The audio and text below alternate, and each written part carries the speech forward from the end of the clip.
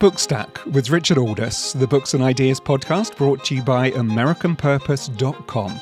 You can check our website for all the latest commentary and analysis, and it's where you can sign up for live Zoom events, including on May the 26th, a conversation with former US National Security Advisor H.R. McMaster. Coming up on the show today, Olivette Otelli, Professor of History of Slavery at the University of Bristol in the UK and author of the new book, African Europeans, An Untold History. Olivette, welcome to Bookstack. Thank you. I'm delighted to be here. So congratulations on the book. And as you say right at the very beginning, the term African European is not necessarily a neutral term. It's even been a provocation for some. Yes, absolutely. I really wanted to get people thinking about geography, of course, space, but also the terminology, the lexicon associated with the term and the history around it, of course. And you also say that it could easily have been European Africans. So why specifically African Europeans for the book?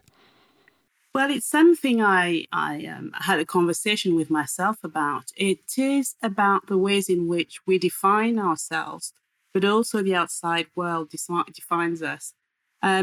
Usually across centuries, people of African descent have been defined by their links with a continent.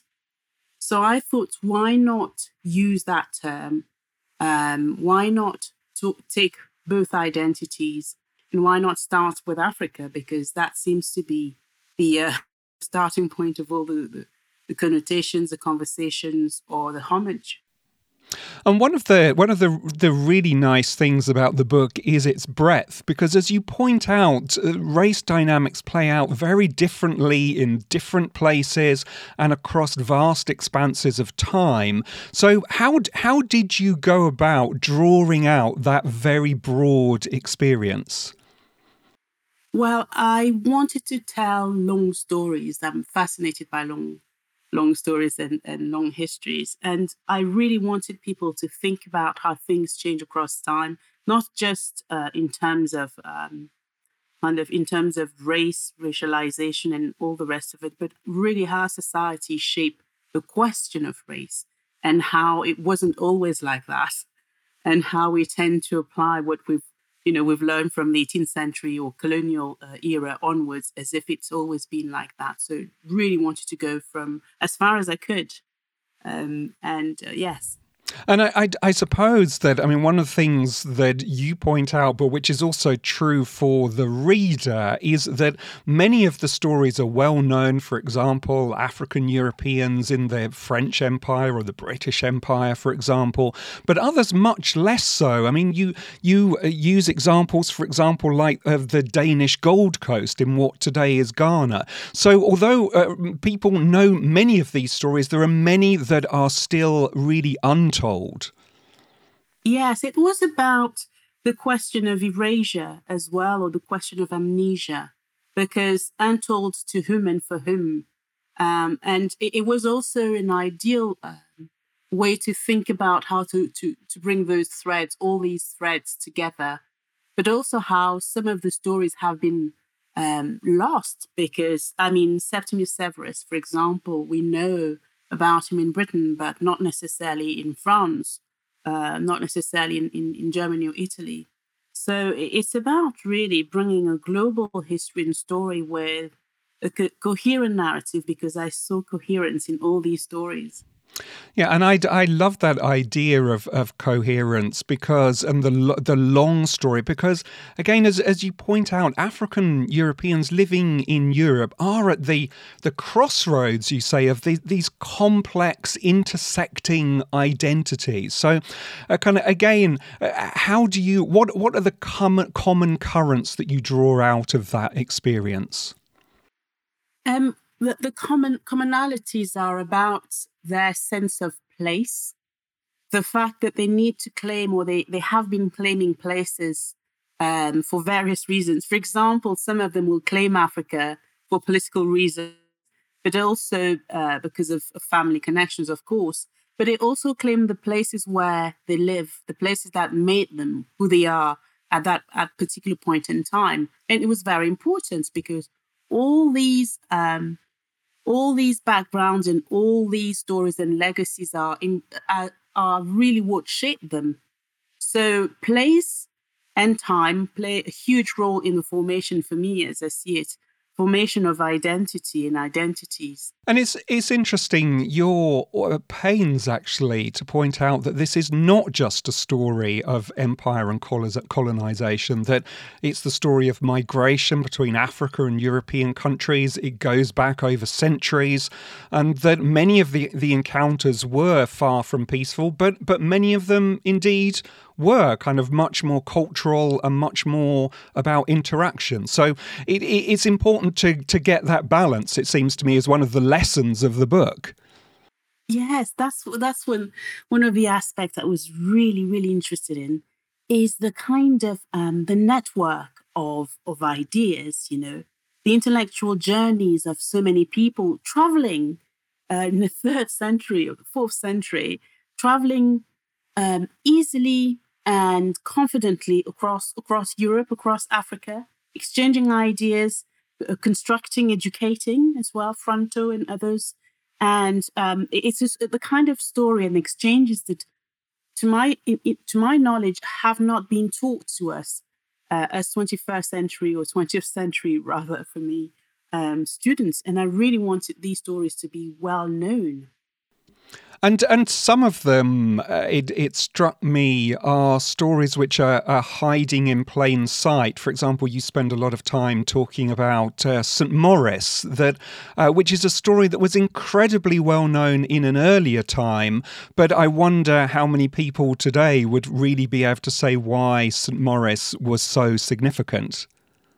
Yes, it's interesting, isn't it? My encounter with St. Maurice was about family connections in Germany, and how, for them it's part of the legacy, the heritage. It's part of also the architecture, the statue of St. Maurice, part of the architecture and the landscape, the urban landscape, and how they see no contradiction between having a Black man standing there and claiming Christianity, when actually that man was born in what we know nowadays to be Egypt, Theban army. So I like the contradiction and the fact that, unfortunately, some of these stories have been forgotten, not in their entirety. It's really what's lurking on the outskirts of memory that I'm also interested in, what has been left to us.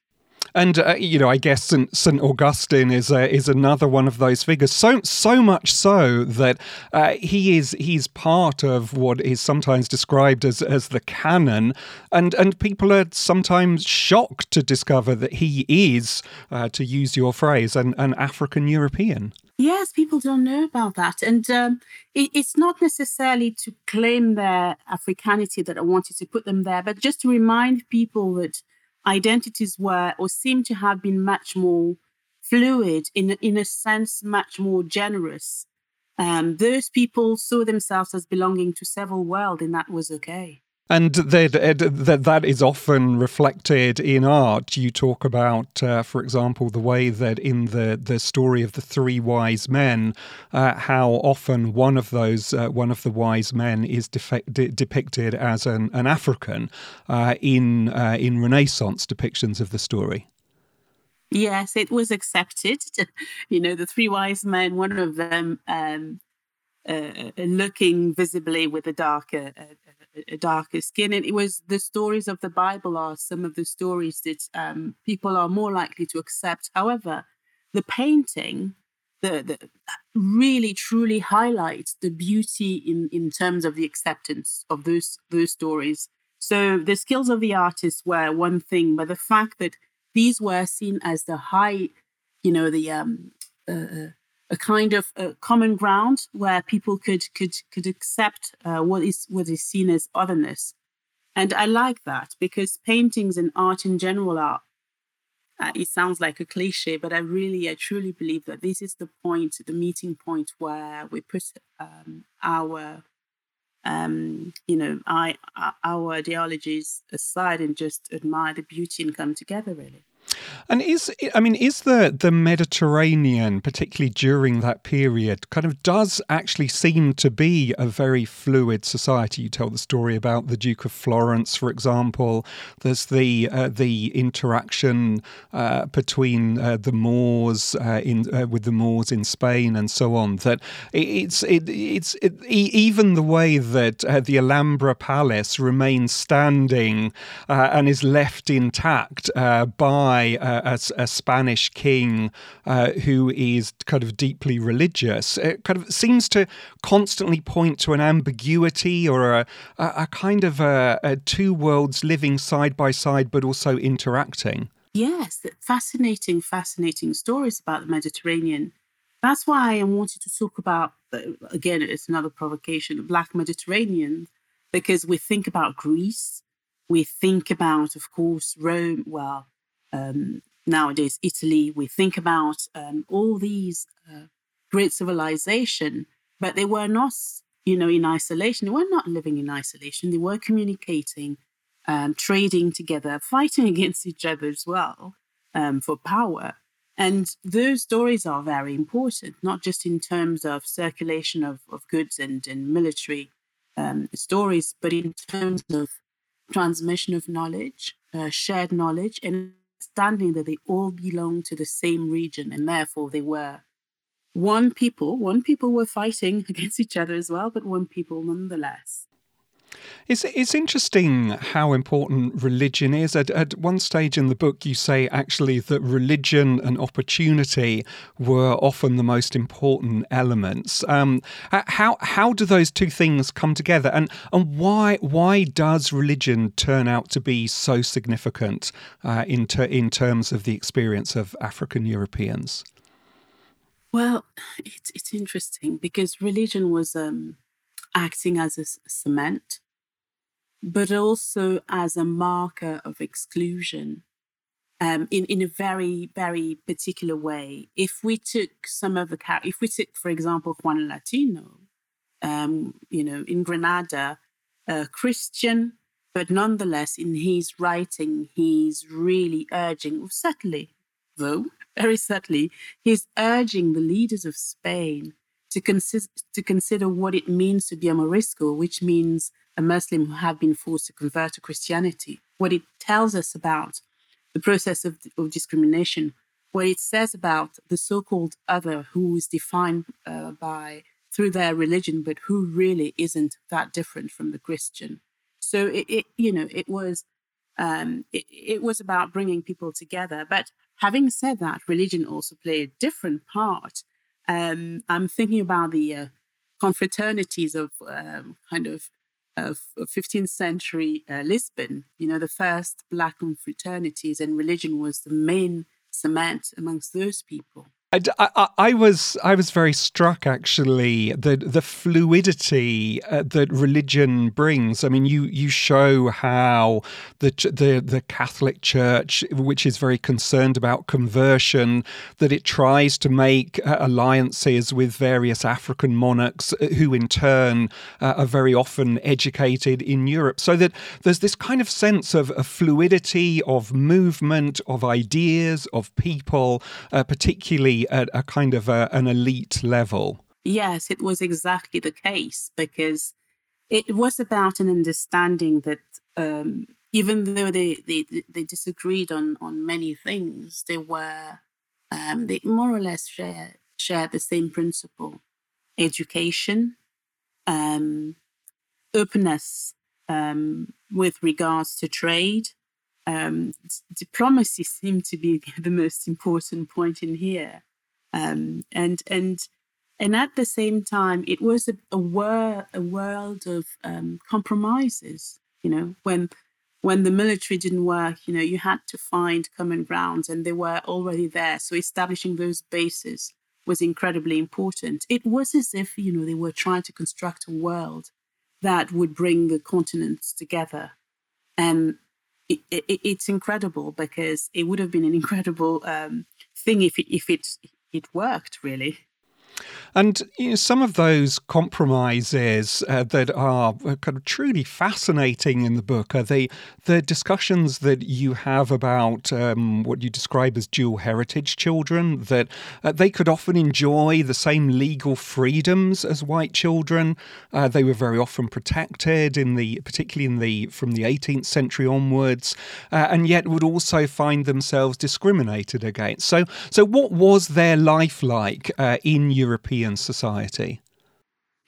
Well, their lives were very different, very diverse. If we take the case of Chevalier de Saint-Georges in France, he was a nobleman enjoying the perks of his father's wealth. He was also working himself, so it's not just about family wealth. It's also about his own achievements. His life was really different from, let's say, somebody who is dual heritage and is living in Antwerp, or is living in Holland, for example, simply because it depended on the status of these people at the time, because the law kept changing. They were trying to police what they saw as black bodies and the invasion of black bodies. It really depending on the law of the land. But there was this idea of free soil, which meant that normally, legally speaking, they should not have been held in bondage. They were free men and women, but things didn't work that way exactly, depending on whether you had money or not. Yeah, actually, that's one of the things that comes across really strongly in the book, and that you draw out so well, that there has always been a kind of an elite among African Europeans, and that not all experiences are the same, that class really does matter in the story that you're telling. Yes, it did.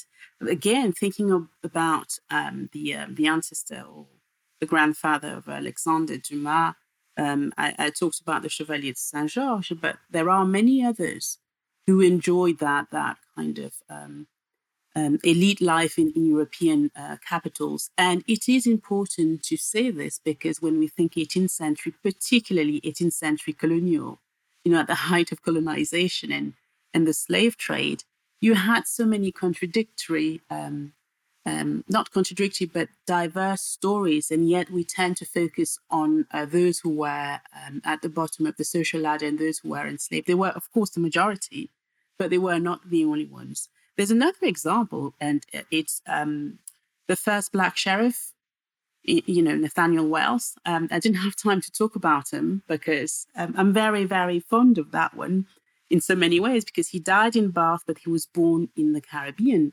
And by the age of 15, for example, he was a multimillionaire simply because his father from Cardiff had given him the education of a rich person, and he ended up in England and then in Wales.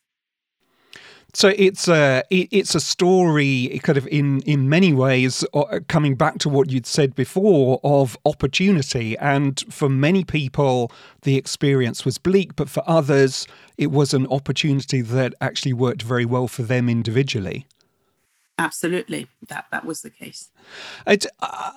I mean, we haven't talked very much about slavery. It's one of the things that, as I referred to at the beginning, that you're very keen to do in the book, is to say that the experience of African Europeans is not entirely wrapped up with slavery, and yet it does hover over the story too, because it's so central to the experience. One chapter actually you entitle and say that the kind of the transatlantic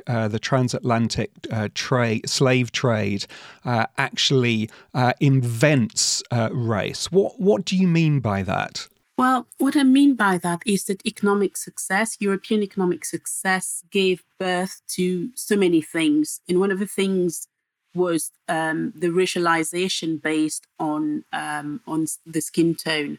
In previous centuries, the other could be the Muslim, the other could be the Irish, the other could be the Jewish. In the 18th century, it's still the case, but the kingdoms are leaning towards the other being the visibly different in terms of skin tones, and that is due because of the colonial trade and colonization and the slave trade in particular.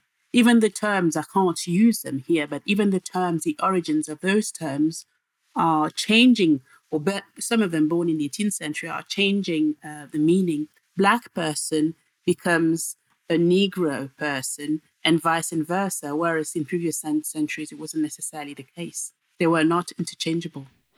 And what about the question of reparations for slavery? You talk about that at the end of the book. You say that it's about the double jeopardy of memory. Former colonizers have erased parts of history by focusing on abolition while refusing to consider the question of compensation, unremembering one's involvement in and then claiming one's superiority in not having been involved in human trafficking. It seems to me that this is something that kind of stems from your academic work, but you feel is relevant to the political debate today as well. Absolutely, because one of the things that I do as an educator is also look at the question of abolition and the vast debate and the complexity of the debate and the fact that many slave traders became abolitionists after they have been assured that they would receive compensation. So that debate is not just in terms of paying what should be paid or could be paid now. It's about a long thread of a conversation that started, right after the abolition of the slave trade, and 1807 for Britain, and 1848 for France, for example. And we are only talking about it now, or in the last 10 years or so, in Britain at least, more widely, when actually that debate has been ongoing, and the kind of economic ramification of that compensation bill in the 19th century had a huge impact on the economy in the country. And I wonder, what form do you think that something like reparations should take? That's an interesting debate, isn't it? That's the golden question. It should take the form that the population decide it should take. And I really mean that. And I'm thinking about what we're doing at the moment in Bristol, which is about the university considering all aspects of it, but also the city working towards the memorial aspect of it, the renaming of certain buildings, but also what it means really. We can't change the past. So what is it about that past that had a huge impact on certain communities? Economic deprivation, for example, is one thing. Access to education is another thing. And these are important questions for way, if we want to learn to live together as communities. So it's not just a pocket of money being given to whomever. It's about addressing some of the imbalance that were created by a traumatic past. And it seems to me that one of the themes in a show not tell kind of way, one of the themes of the book is that recognizing that these debates on empire, on slavery, on race, they are very controversial, have been politicized. But you seem to be showing that kind of historians can contribute to those debates without in any way sacrificing objectivity, empiricism, and so on. That in many ways that is the way in which your work can make a broader impact. Well, thank you. It really is what my work as a historian is about, and other people's work. We are historians.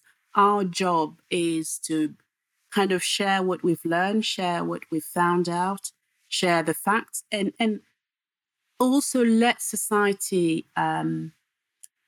take stock of those stories, think about them, talk about them, and try and move on by addressing certain inequalities. But it really is about accepting the past. That's why it's very hard for me when we go back to this idea of you shouldn't talk about this because it's going to hurt this and that community. No, it is about putting everything down on the table, learning from it as much as we can. Yeah, it's interesting. I noticed that Mary Beard, the classicist, made the point the other day that on the one hand, we have to kind of make sure that we remember what has happened in the past, but we also need to be careful that we don't erase the past, because if we erase the past, then we will genuinely forget the things which have happened in history. So it's as you seem to be saying something very similar, that it's a delicate balance that you're involved in here. Yes, it's also a sign of maturity for a society to be able to look at its kind of traumatic past or contentious past in the face and saying, okay, this happened. What do we do now? How do we move from there? Rather than trying to remove some aspect or forget some aspect and so on and so forth. So and I hope that, our work as historians is really about that, not necessarily about the uses and the political, in other words, giving political ammunition to so-and-so groups, but, presenting what we know. And, thinking about, you mentioned Bristol there was an example kind of last year of a statue being taken down and thrown into the harbour. Where do you stand on the question of statues and memorials and buildings which have been named for people who have connections with slavery? What should actually happen to those statues? And by extension, the debate here in the United States has been about, for example, Confederate generals and so on. And so this is very much something which is not just a British or a European debate. It's something which is very current here in the United States too. Yes, it's interesting. It's a question I've been asked a lot. I'm sure. And my answer is that it's very democratic. The people of Bristol, not nationally, but the people of Bristol need to decide. And I think they have decided in so many ways. So the statue was toppled down, but after a very lengthy, decades-long debate about what to do with it. It wasn't just a spontaneous kind of outcome. And the other thing I was about to say is that as a historian, and this is really my personal position, and as a Black woman, I understand why that statue was offensive to many people. Walking around, being a child of Bristol and just seeing a slave trader being prominently celebrated. Having said that, I would have loved to see that statue in a museum. And I don't want to divulge too much, but you probably will see it soon. Oh, that sounds like a scoop for the podcast there. Maybe. Excellent. And then finally, Olivette, I mean, kind of thinking more broadly about society, do you feel, as you look at European society and at British society, do you feel hopeful for the future of African Europeans and of African European culture? Yes, it doesn't seem that way at times, and what's happening outside and the confrontations and the heated moments and the pain. But I'm incredibly, incredibly hopeful. Not long ago, I was asked, which period of time would you have liked to live? And my answer is now. As a Black person, my answer is now. But I'm pretty sure that I'm not alone in this, because so many things have been accomplished in terms of understanding other communities, understanding and learning to live together. We are even talking about it, publicly, not just in history books. We're having conversation about this. And this is it's a sign of progress for me. And it's a sign that, just like any other collective memory, it's painful, it's difficult, but we will find a way. So the book is African Europeans, An Untold History. It's written by my guest, Olivette Oteli, and published by Basic Books. But for now, Olivette, congratulations again, and thanks for joining us on Bookstack. Thank you very much for having me. So that's it from us this week. Don't forget to check our website, AmericanPurpose.com, and to leave us a review on your podcast app. The show is produced by Damir Marusik. Do join us again next week. But for now, this is me, Richard Aldous, saying thanks for listening.